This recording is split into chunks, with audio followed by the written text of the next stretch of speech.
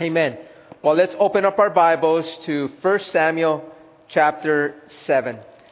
And as you're opening your Bibles to 1 Samuel chapter 7, I want to share this with you. We are actually shifting from the Ark of God to the ministry of Samuel. And for those of you that have been with us, for the last 3 weeks, we haven't really seen Samuel on the pages of the Bible. And so we know that it started with Hannah and the baby that she prayed for, which was Samuel. And then we actually come now to the place of seeing Samuel grown up, seeing Samuel just doing what he had been called to do by God. And so as he returns to the pages of 1 Samuel, we're going to see Samuel now as a judge as well as a spiritual leader. And it's awesome to see the leadership of Samuel,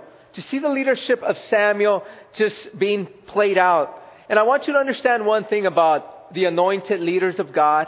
Every single leader that God has anointed has the purpose of pointing each and every one of you to Christ.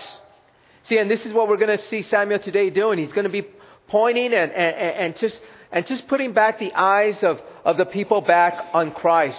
And this is an important truth for us to realize, is that no anointed leader can save you. I want you to know that. There is no leader that can save you. There is no leader that can deliver you. There is no leader that can free you. There is no leader that can ever give you victory. The only one that can do this is God Himself. And as we think about this, right, as we're speaking on victory, what's amazing about this chapter is that God is going to give us some insight on victory and the choice that we have to make to walk in victory. And that is the title of today's message, The Choice for Victory. And so with that, let's go ahead and read 1 Samuel chapter 7. And then we'll expound on the verses. And as the Lord just wants to speak to us about victory. If we want to experience victory, this is the choice that we're going to have to make. So it says here, beginning in verse 1, it says, Then the men of Kirjath Jearim came and took the ark of the Lord and brought it into the house of Abinadab on the hill and consecrated Eleazar his son to keep the ark of the Lord. So it was that the ark remained in Kirjath Jearim and a long time. It was there 20 years, and all the house of Israel lamented after the Lord. Then Samuel spoke to all the house of Israel, saying, If you return to the Lord with all your hearts, then put away the foreign gods and the Ashtoreths from among you, and prepare your hearts for the Lord, and serve Him only, and He will deliver you from the hand of the Philistines. So the children of Israel put away the Baals and the Ashtoreths, and served the Lord only. And Samuel said, Gather all Israel to Mizpah, and I will pray to the Lord for you. So they gathered together at Mizpah, drew water, and poured it out before the Lord. And they fasted that day and said, There, we have sinned against the Lord. And Samuel judged the children of Israel at Mizpah. Now when the Philistines heard that the children of Israel had gathered together at Mizpah, the lords of the Philistines went up against Israel. And when the Lord of Israel heard of it, they were afraid of the Philistines. So the children of Israel said to Samuel, Do not cease to cry out to the Lord our God for us, that He may save us from the hand of the Philistines.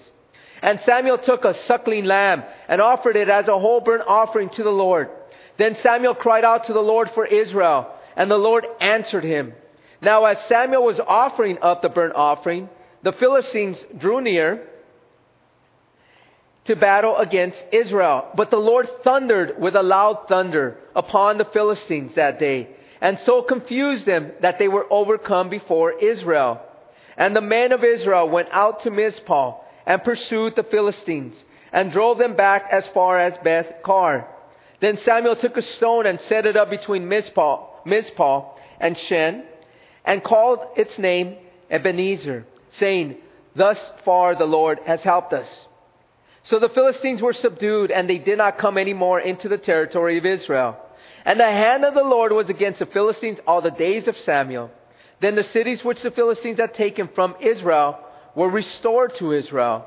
from Ekron to Gath, and Israel recovered its territory from the hands of the Philistines. Also there was peace between Israel and the Amorites, and Samuel judged Israel all the days of his life. He went from year to year on a circuit to Bethel, Gilgal, and Mizpah, and judged Israel in all those places. But he always returned to Ramah, for his home was there. There he judged Israel, and there he built an altar to the Lord. You know, I want to remind you really of what's been going on here. I want to share this with you, that the Ark of the Covenant, remember, this is where the 10 Commandments were. As a reminder, remember, they had built this Ark, this Ark of the Covenant, right? And on the Ark of the Covenant, on both sides, they had cherubim angels, these amazing angels that are right now in the throne room of God. And we know that in the middle was the mercy seat, and that symbolized the throne of God. And this is what the Ark of the Covenant looked like. And inside the Ark, remember, they had this. They had the 10 Commandments. They had the jar of manna, which was the bread from heaven. And then they had Aaron's rod, which budded to symbolize who God had chosen to lead Israel.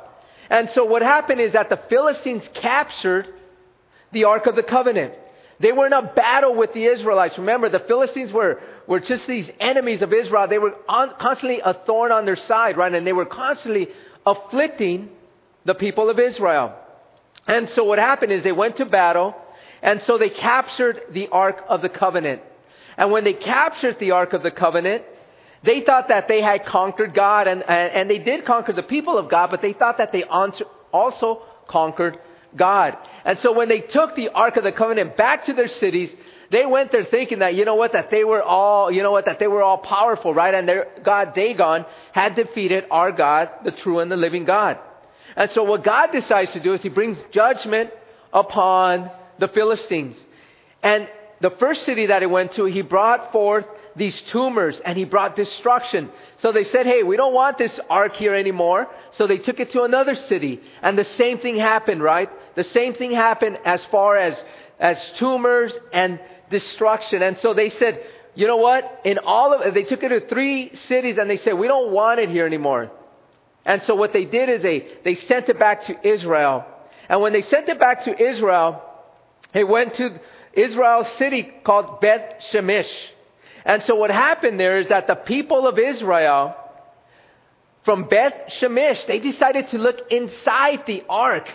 And that was a no-no. No one was ever to open the ark and to look at what's inside of it. And so what God did is he brought death. He killed all of those that looked inside of the ark. That was a command that God gave through Moses. Don't let anyone look inside of it. Don't let anyone touch it. No one could touch the ark. Anyone that would touch it or look into it, we're going to be killed. And so this is what happened. 50,700 men is what is recorded that died. And so this is where we're at now, right?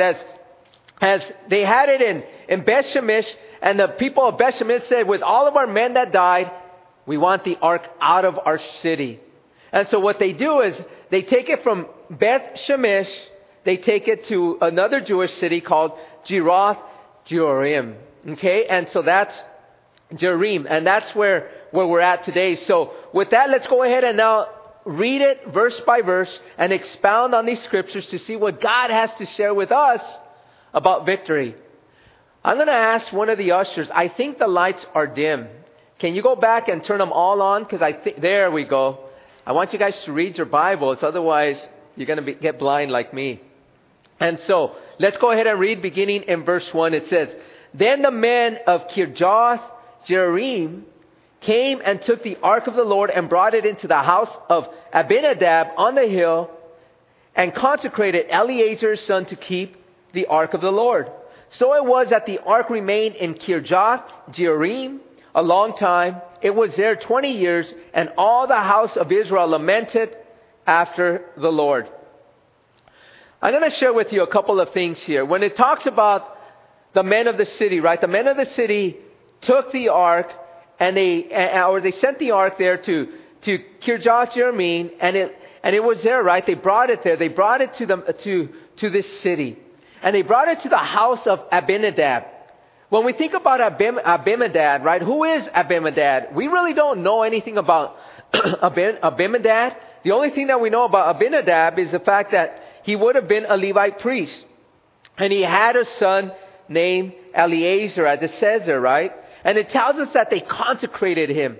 In other words, what they had to do with him to be able to handle the ark, to be able to care for the ark, to be able to guard the ark, he had to be ceremonially cleansed by washings and sacrifices. Remember, he became now a priest that was in charge of the ark.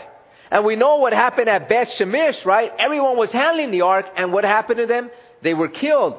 So Eleazar's responsibility was to protect the ark. And he didn't want it falling in anyone's hands.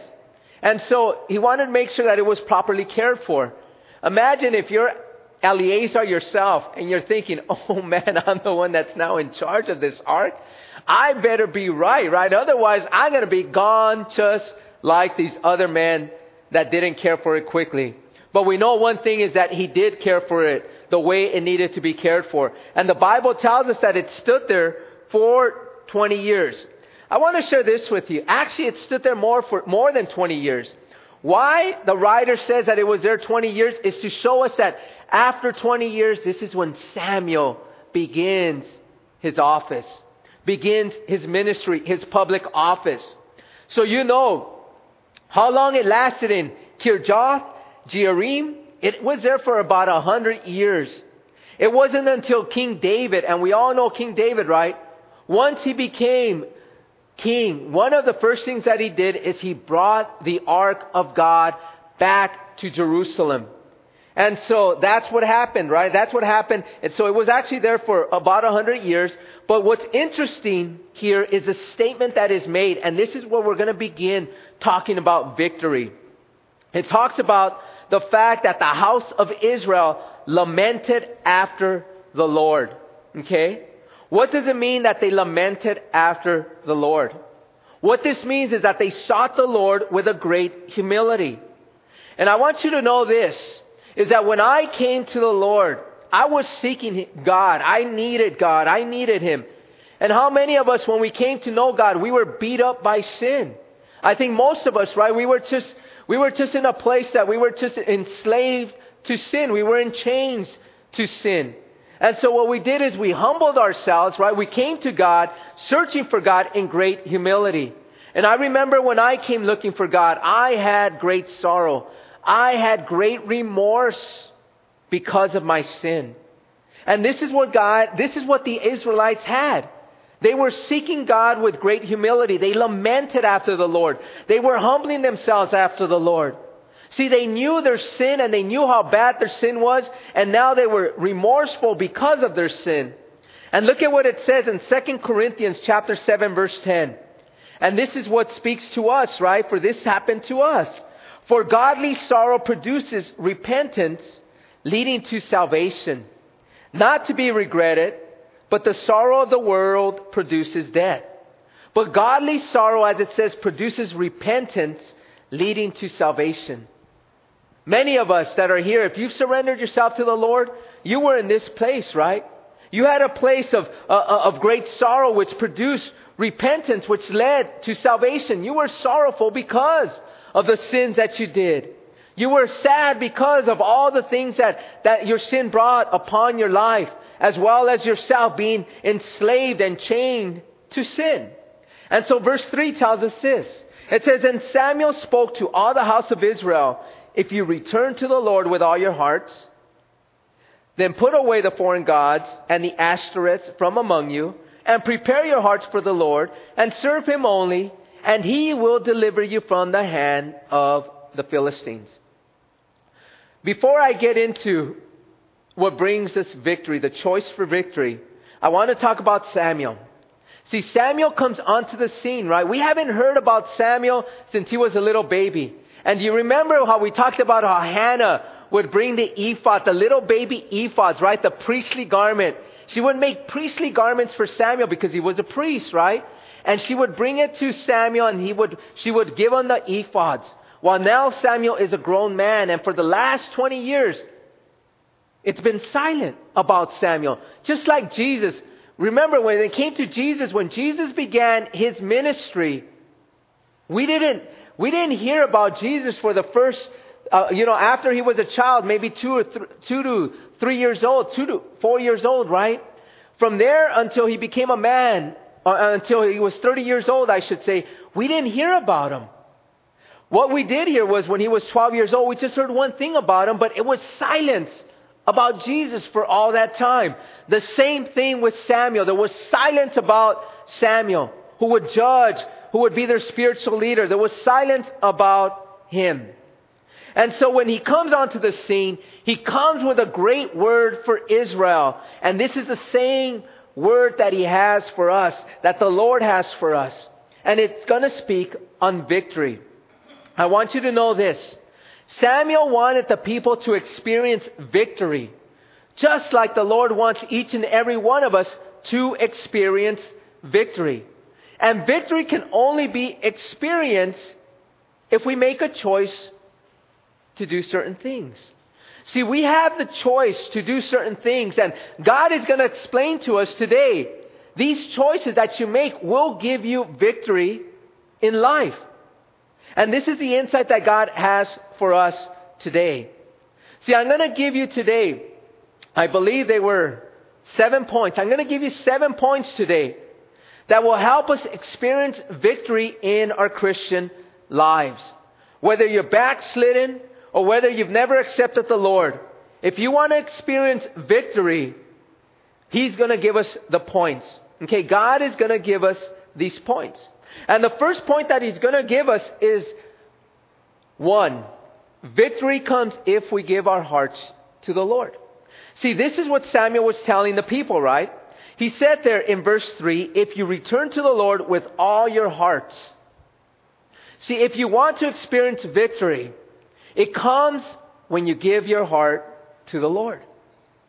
And this is what's so amazing is that, see, it all starts with this, right? It starts with a surrendered life to Jesus Christ. This is the only way that we can experience victory in this life.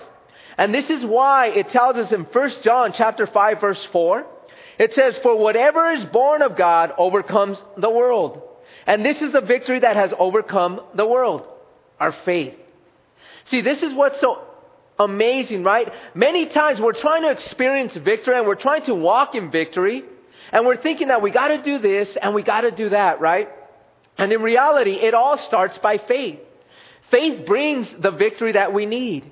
And this is what's so amazing, because there are so many people that get worked up into trying to experience victory. And little do they know that their decision is a decision of choice. And this choice that we're talking about is faith. When you place your faith in Jesus Christ, you will see that you will automatically have victory.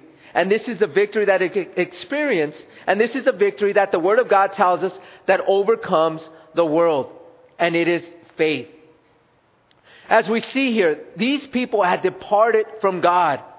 And the people of Israel, as they departed from God, I want you to know this, that they found themselves captive. They found themselves captive to the Philistines. They found themselves afflicted and oppressed by the enemy. And this is what happens to us. I want you to know this, is that prior to Jesus Christ, prior to placing your faith in the Lord, you and I are somehow in chains, right? In chains to some sort of sin. Whether it be anger, whether it be jealousy, whether it be fornication, whether it be hate, whether it be, alcohol, whether it be drugs, whatever you have, whatever you're in, whatever chains you have, this is what we are before we come to know Christ. And what happens many times is that, and for those of you that have backslidden in any time of your life, you automatically see yourself going back to these things. And you automatically see yourself being once again enchained, enslaved to these things. And this is where Israel was. Israel had experienced the freedom that comes through Christ, the victory in Christ, and yet they come back to a place of experiencing, once again, oppression, once again, captivity, once again, affliction. And the enemy that they had were the Philistines. And I want us all to know this, is that We live in a world that makes itself very attractive. And the world is constantly calling at us, right? The world is constantly inviting us to follow its ways. And we know that it is so attractive that we find ourselves sometimes longing for the world. We also know that we have another enemy. And the other enemy that we have is our flesh. The cravings of our flesh are so powerful. They are so powerful that you know what, that we find ourselves sometimes just doing the things that our flesh wants us to do. And I want to share this with you. If we give control to these powerful enemies, we will see ourselves in a backslidden state, or we see ourselves prior to Christ being what? Back enslaved and in chains to these things. And so the first thing that Samuel told them, which was the first way to experience victory, is really to give your heart to the Lord. And he tells them to return to Him with all of their hearts. In other words, I want you to know this. In other words, their hearts were now given over to other things. See, many times we always say that, you know what, that someone stole my heart away. No one can ever steal your heart away. What happens here is that you give your heart over to someone else. You allow your heart to be given to someone else. You allow it to be replaced by another thing. See, the only way someone gets your heart is by giving it to them.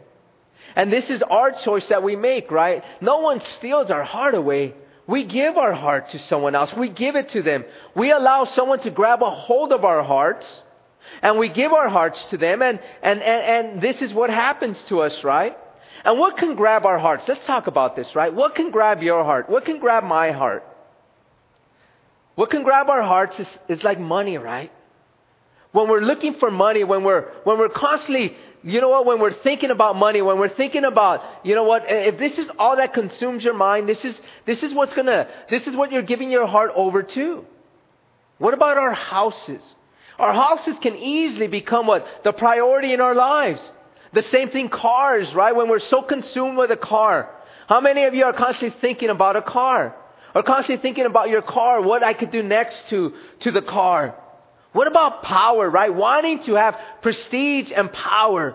Wanting to be over people. What about our spouses, right? If we're just constantly thinking about satisfying our spouse and not satisfying God or not making God a priority, that can steal our hearts away too. See, God needs to be number one. What about friends or non-believers, right, that we're constantly thinking about, that we want to hang out with? I want you to know this. The one that you give your heart to is the one that you think of most in your heart. The one that you give your heart to is the one that you think of most in your heart. And this is important because, see, whoever you're thinking about most in your heart is who you're surrendered to. And see, as we think about this, right, this is who has our heart. The one that we're thinking about most. Are you thinking about God throughout the day, or are you thinking most about these other things? Whatever your heart is consumed with, that's who has your heart. And we must realize this, right? And this is why the Lord is saying, give me your heart. Meditate on me all day long, right? Pray to me pray to me without ceasing. In other words, whenever you think of me, just make sure that I don't lose a place in your heart. Have me, on the tablets of your heart. And that's where God wants us to be. See, the Jews, right? The Jews had made a decision. They had allowed other things they had given their hearts over to other things. See, they gave their hearts to foreign gods. And this is what we are reading there, right? He told them, put away your foreign gods and the Ashtoreths from among you. Remember, there were three main deities there in the land of Canaan. There was Dagon, which we talked about a couple of weeks ago. This was the god of harvest and the god of fertility, the god of reproduction. We also know that there was another god named Baal. And this god Baal was actually a great god, right? This was the greatest god. And this was actually the son of Dagon. And he was a god of thunder and rain. And then you had Ashtoreth. Ashtoreth was a goddess of both love and war.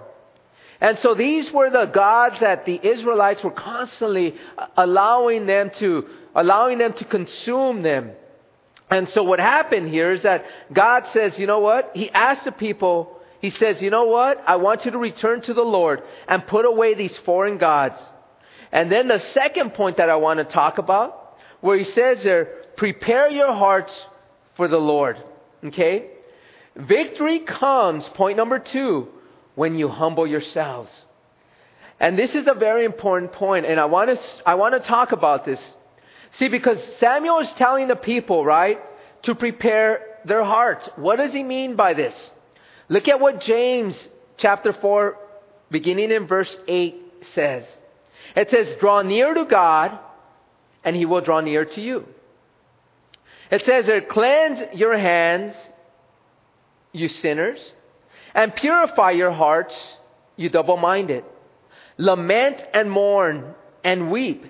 Let your laughter be turned to mourning and your joy to gloom.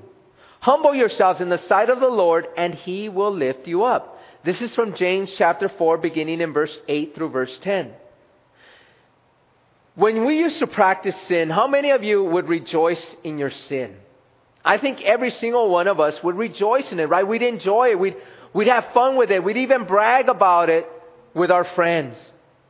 And so all of a sudden, the Holy Spirit begins to grab a hold of you. He begins to convict you. And then all of a sudden, you begin to feel remorse, right? And you begin to get tired of this sin. And you know that you're tired of it and you're enslaved to it and you're held captive by it, that you no longer want it, and you're beginning to open yourself up to the conviction of the Holy Spirit. And then you begin to draw closer to the Lord. And then you find yourself no longer rejoicing in your sin.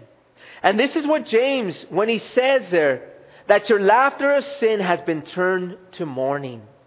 So you're now mourning over your sin. You're no longer enjoying it. I remember when I was in the world, I used to brag about the sins that I used to do. I used to just brag to my friends. I used to talk about the things that I was doing. And this is what James is saying. He's saying, you know what? Your laughter of sin has been turned now to mourning. And your joy of sin is now a mourning of your sin. It is now a gloom. It's no longer that joy that you once had. And so as James tells us, he says, humble yourselves in the sight of the Lord. We are to humble ourselves. And what does God do? God lifts you up. God gives you that victory. See, when you look at these people, right? When you look at what Samuel was asking them to do, he was asking them to seek the Lord with great humility. He was telling them to prepare their hearts, to make them ready. As we think about this, right? As we think about our own lives, you know what? I remember when I finally went to church, right? And I finally allowed myself to come to a Bible teaching church, right? Because I was being invited to these places. And I remember where my life was. My life wasn't where it should have been, right? I knew that I needed the Lord, and I knew that I needed to turn from sin. I was tired of it, and I didn't like what sin brought upon my life. My relationship with my wife was not where it should have been. I know that my job was in jeopardy too, right? Where I worked. And I remember everything around me was just falling apart, and I was thinking to myself, you know what? I need change. And I remember I was with some relatives of mine, and they were talking about Jesus, and I was allowing the Holy Spirit now to convict me, right? I was tired of sin, and I was allowing Him to speak to me. And I remember asking my brother-in-law, I said, what church do you go to? And he tells me, he says, I go to Calvary Chapel Montebello. And I remember I said, you know what, that's where I want to go. And he says, I'll go with you. I said, no, I don't want you to come with me. I want to go by myself. I want to go, right? I was preparing my heart for God. And I remember when I got there, right? I remember hearing the word being preached, and I remember thinking to myself, man, this is amazing. And I was allowing myself to be prepared for what I was about to do. I was preparing my heart to give it to the Lord. And I remember I finally humbled myself, and I asked God to forgive me. And this is what leads now to another point here. As we go through the verse, right? As we go through verse 3, he talks about serving Him only. In verse 3 it says there, Samuel says, you must serve Him only. Point number 3 is that victory comes when we serve Him only. And I want to talk about this because this is important for us to know. Because there's many times when we come to know the Lord, when we surrender ourselves to God, we're not serving Him only. We still have other things, right, that we don't want to put away. We still have other things that we're saying to ourselves, you know what? Lord, yes, I'm going to surrender myself to you. But there's these other things that I'm still going to keep, that I'm still going to allow to reign in me. I'm not going to be fully surrendered to you, even though I'm saying that I am, because I'm not giving these things up. And this is what God wants us to do. He wants to make sure that our hearts are completely surrendered to Him, that they're serving Him only. I want to give you a scripture from 2 Chronicles 16 verse 9. It says, "For the eyes of the Lord run to and fro throughout the whole earth, to show Himself strong on behalf of those whose heart is loyal to Him. In this you have done foolishly. Therefore from now on you shall have wars." What I want to stress to you is what he said there in the beginning of the verse, where he says to show Himself strong on behalf of those whose heart is loyal to Him. Imagine this. The Lord is saying to you that if you serve Him only, if your hearts are loyal to Him, if your allegiance is to Him only, then God will show Himself strong through you. This is what's an amazing promise. And I remember hearing this verse, and I remember how it impacted me. Because I remember thinking to myself, you know what? If my heart is loyal to the Lord, then God will show Himself strong through me. This is His promise. This isn't something that is just out there. This is a promise that God gives to us. And I remember when I came to know the Lord, when I surrendered myself to Him, I remember that I purposed in my heart to serve Him only. Yes, I was a work in progress. Yes, I wasn't perfect. But I know one thing is that I had a purpose in my heart, which was to serve Him only. And I remember I made a decision. I said, you know what? I'm not going to party anymore. I'm not going to allow the lust of my eyes to commit sin anymore. I'm not going to allow myself to go after other things. I'm going to purpose in my heart to make myself loyal to Him. And as we think about this, I want you to know this, that those who honor the Lord, He will honor. And I remember how God immediately began to use me powerfully when I surrendered myself to the Lord.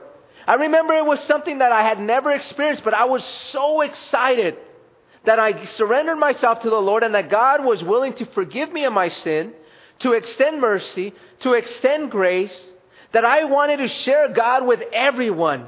And I remember when I would be driving, right, and this was early on in my faith, right, when I had surrendered myself to the Lord, I was just sharing Jesus with everybody.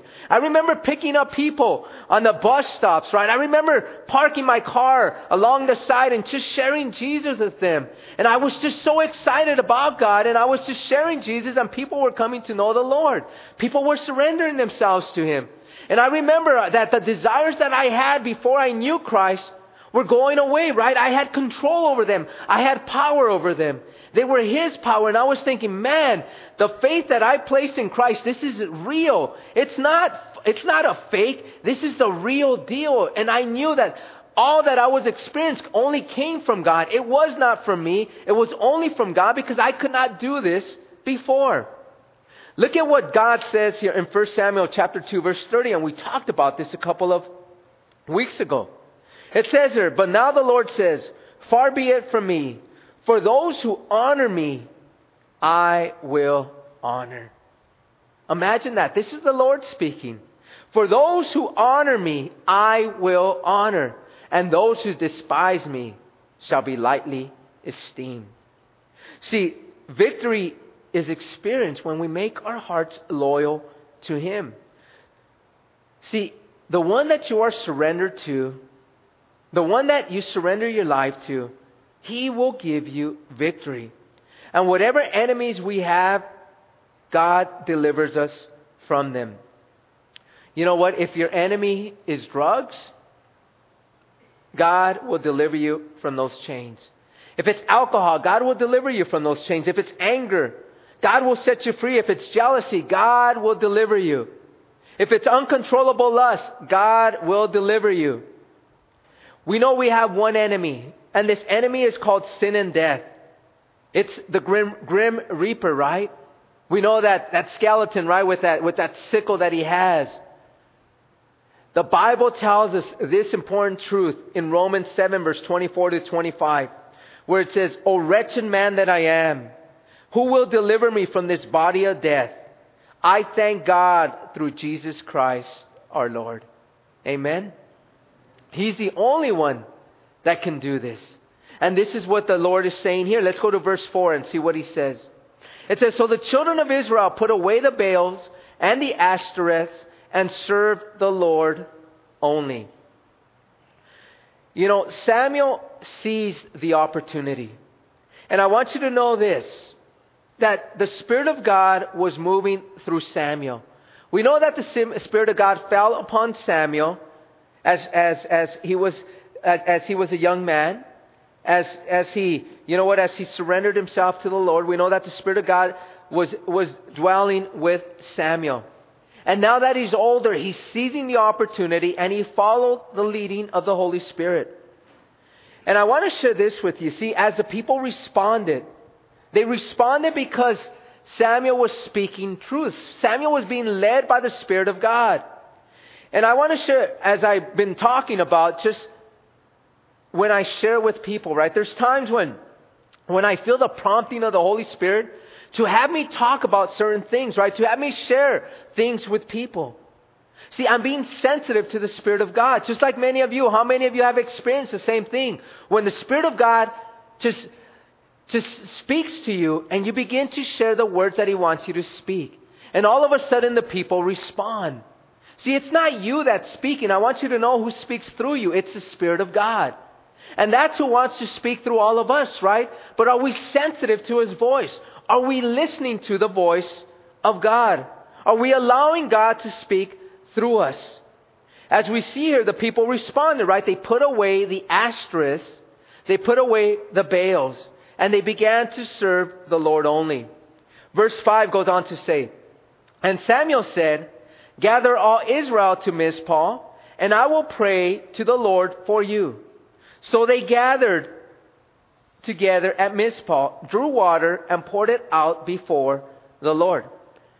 We see here that Samuel is asking the people of Israel, right? He's telling them, I want us all to gather at Mizpah.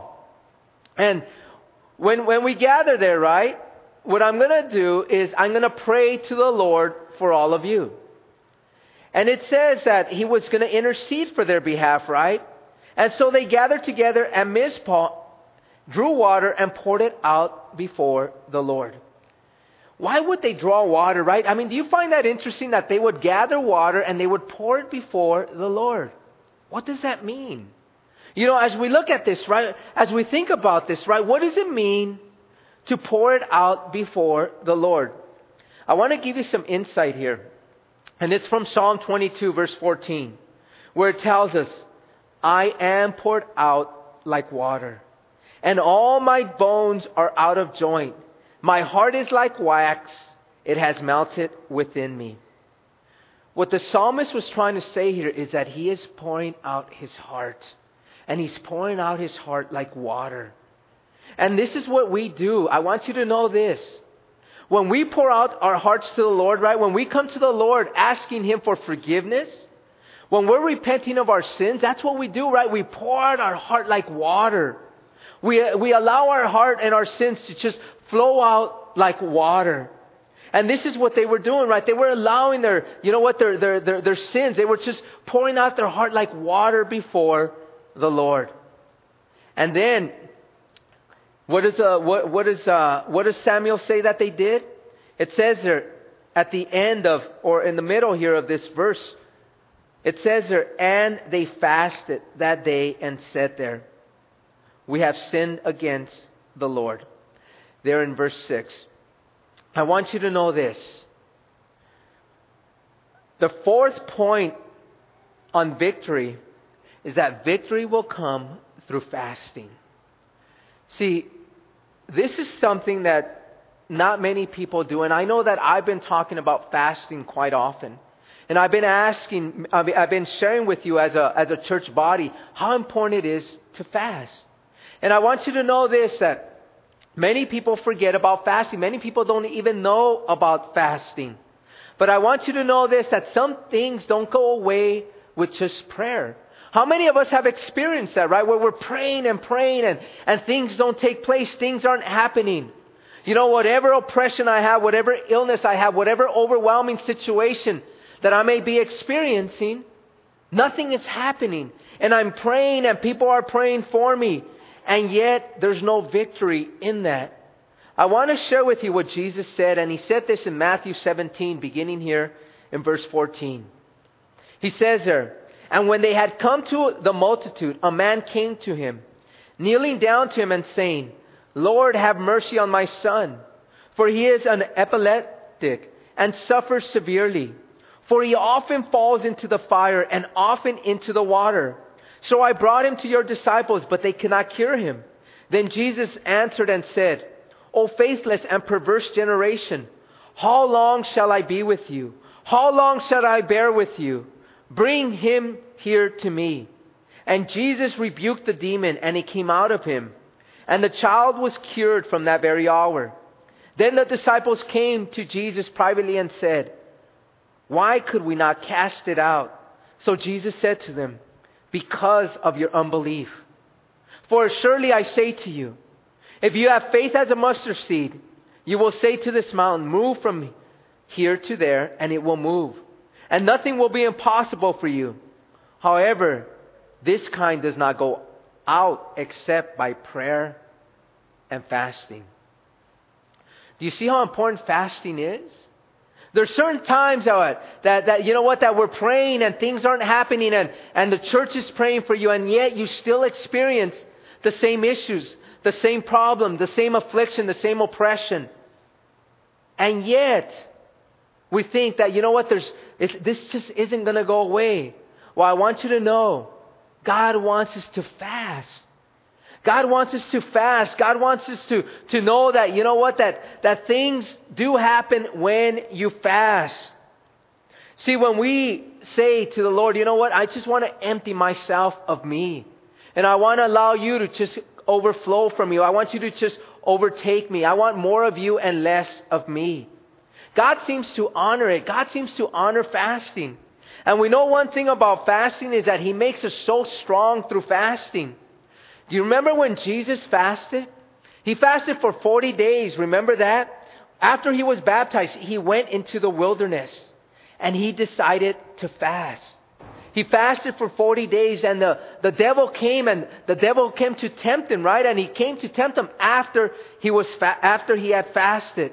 But one thing that we know is that Jesus was prepared spiritually, right? He was prepared for this attack. He was prepared for this temptation. And we see that He overcame him, because understand this, that when Jesus subjected Himself to a body, to a physical body, that He subjected Himself to the weakness of the body, but yet He was spiritually strong. He was strong enough to overcome the temptation that came from the devil. And this is what the people did. Remember, Samuel asked them to fast. And this is what happens with fasting. We know that we experience victory. Jesus said this. And He goes on to say, "And they fasted that day and said there, 'We have sinned against the Lord.' And Samuel judged the children of Israel at Mizpah." I want you also to know this, that as we read this, as we see here, there's something that took place here after they fasted. And this is point number 5. Point number 5 there is the people said, "We have sinned against the Lord." I want you to know this, that victory comes after confession. Point number 5 is that victory comes that victory comes from confession. And I want to talk about this. If we look at Proverbs 28 verse 13, it says there, "He who covers his sin will not prosper, but whoever confesses and forsakes him will have mercy." And this is a promise from the Lord. He says, if you cover your sin, guess what? You're not going to prosper. It only separates me from you. You're not going to have victory.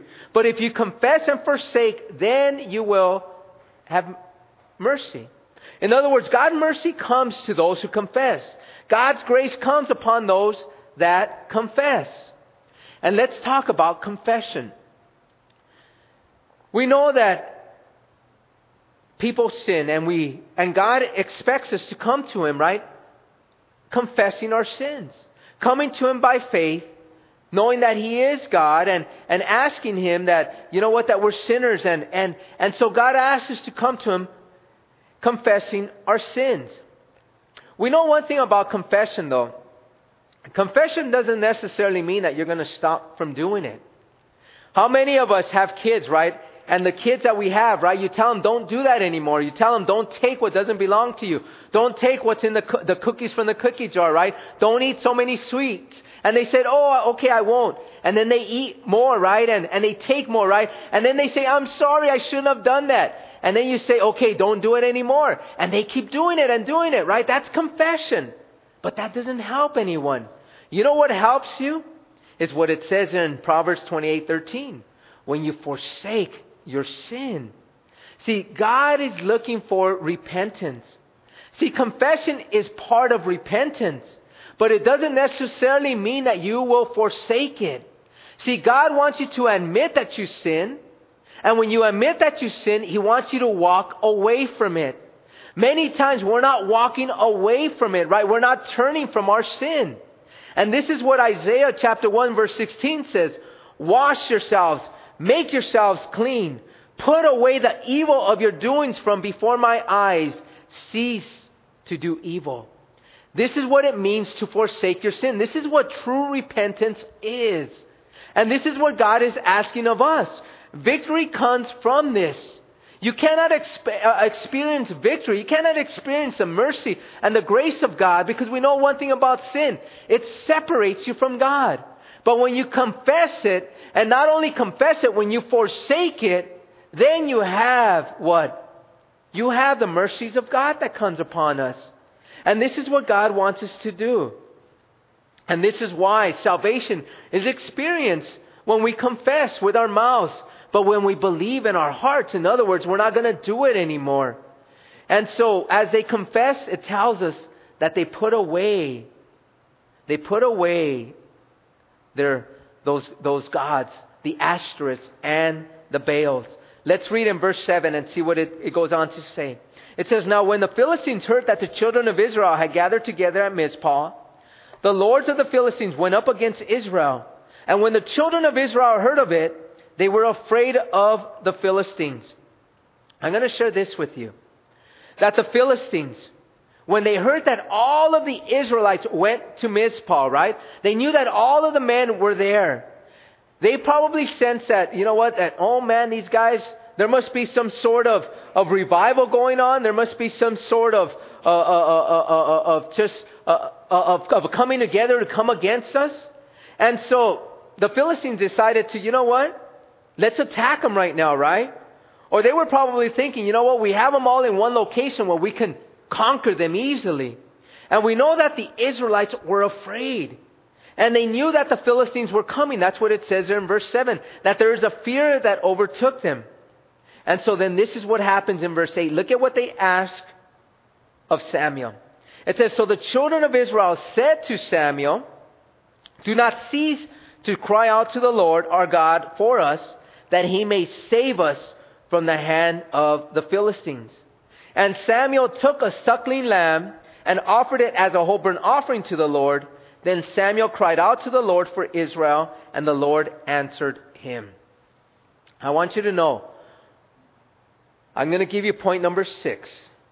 To experience victory in this life, it comes through prayer. Okay?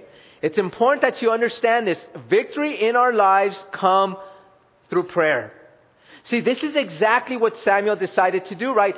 Samuel decided to do what? He decided to pray, to intercede on behalf of the people. And he also not only did that, but he decided to give a sacrifice, a burnt offering on behalf of the people. And then he cries out to the Lord. And then, what does it say there? That he cried out to the Lord, and the Lord answered him. One thing about prayer, there is so much power in prayer. And I want you to know this, that we know that God is not subject to obey our prayers, but we know that He has chosen to do so. He has chosen to subject Himself to the cries of His people, to open the windows of heaven and to allow His power to be released through our prayers. I want you to know this, and I'm going to give you a story, an event that happened. And many of you know this. It's about King Hezekiah and the Assyrians. How many of you are familiar with this? When they surrounded Jerusalem, right? The Assyrians came and they surrounded Jerusalem. And they were ready to conquer Jerusalem. And that's exactly what they were going to do. They were outnumbered. Assyria was a much mightier and greater nation. That Hezekiah just says, you know what? I have nothing else to do but to pray. And one thing about Hezekiah was known as the praying king. And one thing about King Hezekiah is that God worked powerfully through the prayers of King Hezekiah. Did you know that King Hezekiah was one of those that asked to have his life extended? He prayed to the Lord and the Lord answered that. Not only that, but the one that I want to give you is this. Because as we're talking about the enemies of our life, right? I want to share this with you. The victory that he had because of the prayers that he gave to the Lord. And it's from 2 Kings chapter 19. In verse 15, it shows us there how Hezekiah prayed before the Lord. And it says there, and the Lord God of Israel, the one who dwells between the cherubim, Hezekiah said, you are God, you alone, of all the kingdoms of the earth. You have made heaven and earth. And he lays before God the request to save him from the attacks of the Assyrian. And look at how God responds. And this is in verse 20. He sends Isaiah, the son of Amos. He sends him to Hezekiah and he tells him this. Thus says the Lord God of Israel, because you have prayed to me against Sennacherib, king of Assyria, I have heard. The Lord is telling King Hezekiah, I heard your prayers. I heard when you prayed to me. And this is what God does after he tells him this. And this is in verse 35. And it came to pass on a certain night that the angel of the Lord went out and killed in the camp of the Assyrians 185,000 men. And when the people arose in the morning, there were the corpses all dead. Imagine this. Imagine how powerfully God worked through the prayers of Hezekiah. That he destroyed 185,000 mighty soldiers of the Assyrians. He killed them off. And he did this because Hezekiah prayed. I want you to know this, that God releases His power through prayer. And I want you to know this, when you pray, when we pray to God, God is listening. You know what? As long as there is no inequity or sin that you are practicing, God is listening. And I want to share that. If you are not practicing sin, God is listening. But if you are practicing sin, God is not listening. And this is a very important truth that we need to understand. And so as we see here, right? As we see here that Hezekiah prayed and God answered. And I want you all to know that as I've been talking about prayer, for those of you that are coming here on Monday nights are absolutely amazing. What we have been experiencing from God is the power of God being released through the prayers on Monday nights. And I'm only sharing this with you because I know that many of you are catching on and there's some of you that aren't and some of you that aren't attending. God's power is being released through our Monday night prayer.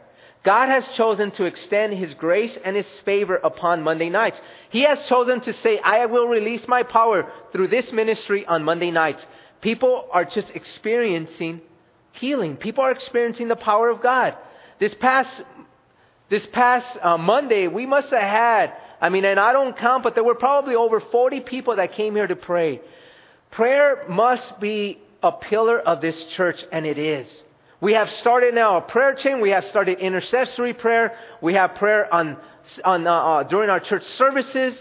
Prayer must be done in this church if we want to experience the power of God being released through this ministry. And this is what God is showing us today. Victory comes through prayer. Let's keep reading. Verse 10. It says, now as Samuel was offering up the burnt offering, the Philistines drew near to battle against Israel. But the Lord thundered with a loud thunder upon the Philistines that day, and so confused them that they were overcome before Israel. As Samuel is praying, as Samuel is giving the sacrifice to the Lord, the Philistines were coming to battle, right? And guess what happened? A loud thunder came. The thunder was so loud that it confused the Philistines. I want you to know this, that God works in unconventional ways. God doesn't work in normal ways, because if He worked in the normal ways that we would expect, then none of us would say that came from God. Right? We would all think, oh, it's just by coincidence. God always works in unconventional ways, and He gives us victory in unconventional ways, in ways that are unexplainable. I have seen God do things in my life that where I know that it's only God that can do this. I've seen God do things in the ministry that only God can do. And they weren't done conventionally, they were done very unconventional. And let me remind you of some of these ways through the ministry, through the Word. Remember how God conquered the enemies in Jericho. What did He tell them to do? March around the city 7 days. And then you blow the trumpets, and then you give a shout, and the walls of Jericho will fall, and you will defeat the enemy. Who would ever think that marching around 7 times, and then you shout and you blow the trumpets, and all of a sudden, guess what? You experience victory. This is unconventional. When you have an army of 300 men, Gideon and his 300 men, defeating an army of 135,000 men in a very similar fashion. You know what? As they had pitchers, right? And they shouted and they lit up the pitchers, right? And all of a sudden the enemy begins to fight against themselves, and they destroy themselves, and Israel has victory. What about King David? Getting a stone and a sling and coming where? To defeat this mighty warrior that's 9 feet 9 inches tall. He's a mighty warrior. Not only is he a giant, but he's a skilled soldier. And guess what? David takes a sling and a stone, and what does he do? He defeats the giant.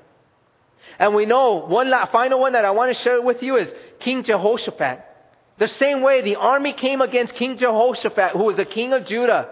And you know what God told them to do? All I want you to do is get your worshipers, and I want them to sing praise songs to me. I want them to sing worship songs. And all of a sudden, when they began to sing worship songs, guess what? Thousands and thousands of the enemy soldiers were ambushed by the Lord, and they were all defeated. Unconventional ways. Why? Because God wants to receive the glory. God wants to receive the honor. And the only way for us to know that without a doubt is for Him to do it out of the norm. Otherwise, we would all believe that it just happened by coincidence or that we did it. I want to give you the last and final point. And it's point number 8.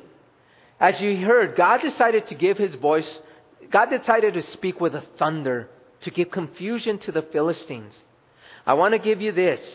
Point number 8 is that victory comes through God's Word. And what I mean by this, as Romans 10 verse 17 says, faith comes by hearing, and hearing by the Word of God. 2 Timothy 3:16 says, all Scripture is given by inspiration of God and is profitable for doctrine, for reproof, for correction, for instruction in righteousness, that the man of God may be complete, thoroughly equipped for every good work. I want you to know this. Victory comes from reading the Word of God. Victory comes from the Word of God.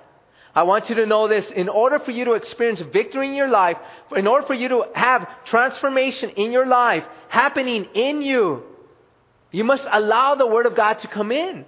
And the Word of God, how is it that God speaks to us today? He speaks to us through His Holy Spirit, and He speaks to us through His Word, doesn't He? And this Word is alive, it's powerful, it's sharper than any two-edged sword. And when we allow the Word to come into our hearts and into our minds, He does a transformation within us. The Word is alive, and it reveals the truth of God. And it basically just removes the blinders of lies. And when we hear the Word of God, and when we experience the Word of God. And as we talk about the Word of God, it increases what? Our faith in God, which gives us the victory that we need. Let's keep reading as we're running out of time. Verse 11 says, "And the men of Israel went out to Mizpah and pursued the Philistines and drove them back as far as Beth-kar." See, this is the victory that we're talking about. You know what? As God just did all these things and brought these points to us, as we experience the victory of God, as He shows us the victory of God, we can also experience that same victory. Verse 12 says, "Then Samuel took a stone and set it between Mizpah and Shen, called its name Ebenezer, saying, 'Thus far the Lord has helped us.'" I want to stop here. Samuel placed a stone and he named it Ebenezer, which means the Lord has helped us. I want you to know this. God wants you to remember the victories that He does in your life. This is why Samuel put up that stone, so that the Israelites could remember the victory over their enemies. I want you to know this. Your testimonies of God's victory should not be kept to you alone. You should be sharing them with your children. You should be sharing them with your friends so that they know, and especially your family members, so that that legacy can be carried on. Whatever victories you have experienced, you should be sharing them with your children. I share the things with my kids, right? So that when I'm gone, they could remember all the things that God did in my life. So that they can share with their children. If the Lord tarries and He doesn't come back, God wants everyone to remember the things that He did. On Mondays, what we did, and this is what was so amazing. I think this is one of the reasons God has met us here. I really don't know, but I know one thing that we started doing is that we started giving testimonies. Because I said, what good is it if God is answering our prayers and no one knows about it? So what we started doing is we started allowing people to give their testimonies of how God has answered prayer, the power of prayer, of how God is moving. And as people are giving testimonies, it's giving glory and honor to the Lord. And we remember these things, and we can share these things with others. As we keep reading, verse 13 goes on to say, "So the Philistines were subdued, and they did not come any more into the territory of Israel. And the hand of the Lord was against the Philistines all the days of Samuel. Then the cities which the Philistines had taken from Israel were restored to Israel. From Ekron to Gath, and Israel recovered its territory from the hands of the Philistines. Also there was peace between Israel and the Amorites." Imagine this. The Philistines were subdued during the time of Samuel. Israel recovered all the lost cities that were conquered by the Philistines. And there was also peace between the Amorites and Israel. And I want to share this with you. The victory came because of the choice that they made. Because they gave their hearts to the Lord. Because they humbled themselves. Because they decided to serve Him only. Because they fasted. Because they confessed. Because they prayed. Because they heard the Word of God and they listened. This is why they experienced victory. And the same victory is for all of us. If we get a hold of these things, you will see the victory that you will experience in this life. It's not easy living in this life, is it? Many of us experience tribulation. Many of us experience hardships. There is not one of you that is absent from the hardships of life. We're all the same and we all experience the same thing. But to have victory over it, we have these points to remember, these points to meditate on, these points to chew on, these points to remember. And when you begin to practice these things, you in fact will experience victory. Let's finish these last three verses. It says, "And Samuel judged Israel all the days of his life. He went from year to year on a circuit to Bethel, Gilgal, and Mizpah, and judged Israel in all those places. But he always returned to Ramah, for his home was there. There he judged Israel, and there he built an altar to the Lord." He went from place to place judging. He was their spiritual leader. We know that Samuel was a great prophet. He was a great man of God. And it tells us he always returned to Ramah. You know what Ramah was? Ramah was actually the city of his hometown. This was the city of his parents. This is where he came from. And he would always go back. He always remembered where he came from. And I'm going to give you one final scripture, and we're closing with this. And it's from 1 Corinthians 15, verse 57. But thanks be to God who gives us the victory through our Lord Jesus Christ. Amen. Amen. Let's close. Lord, we thank you. We thank you, Lord, for just the things that you have spoken to us today, Lord. You gave us these various points, Lord. And these points, Lord, were given to us so that we can experience victory just like these Israelites at this time experienced victory. But we know that it all started with faith. They made a choice to surrender their hearts to you. They made a choice to make their hearts loyal to you. They made a choice to just fast and to pray. They made a choice just to allow you, Lord, to be the God of their lives. They put away all the other gods. They were loyal to you, Lord, and they weren't loyal to anyone else but you. As we know, in our lives, maybe there's certain gods that we still haven't put away. Maybe there's certain gods that we still go to and we still meditate on. And these gods have stolen our hearts from you, Lord. And Lord, the only reason they stole it is because we gave it to them to steal. If we're meditating on things or people apart from you, if we consume ourselves with these things in our hearts or these people in our hearts, then Lord, you're not our God that's reigning. We've given our hearts to others. We've handed them over to someone else. If there's anyone here that wants to return and to give your heart to the Lord, to come to Him by faith and to say, yes, I'm giving you my heart. I'm tired. I'm tired of my heart and where it's been and who I've given it to. If this is you and you want to give your heart to the Lord Jesus Christ, I'm going to ask you to raise your hand and we're going to pray for you. Is there anyone that wants to do this now? Raise your hand and we will pray for you. Anyone that wants to come to the Lord, surrender yourself to Him. Anyone wanting to do that now? As the Lord is convicting, as the Lord is speaking. If this is you, humble yourself before the Lord as He said. Humble yourself and He will lift you up. Is there anyone that wants to do this before we close? Anyone that wants to do this? Anyone? Anyone?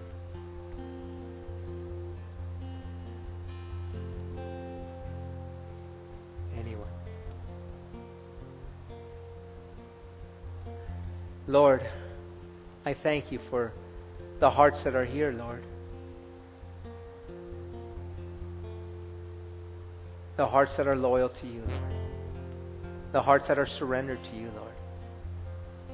I pray that as we heard this message today, Lord, that we would just live these things out, Lord. To give us the victory over this life, Lord. To give us the victory over the enemies of our soul. And so, Lord, we just want to thank you. We just want to praise you. We want to give you all glory and honor, Lord, for what you spoke today. And Lord, we love you and we praise you and we ask these things in Jesus' name. Amen. Amen. God bless you all.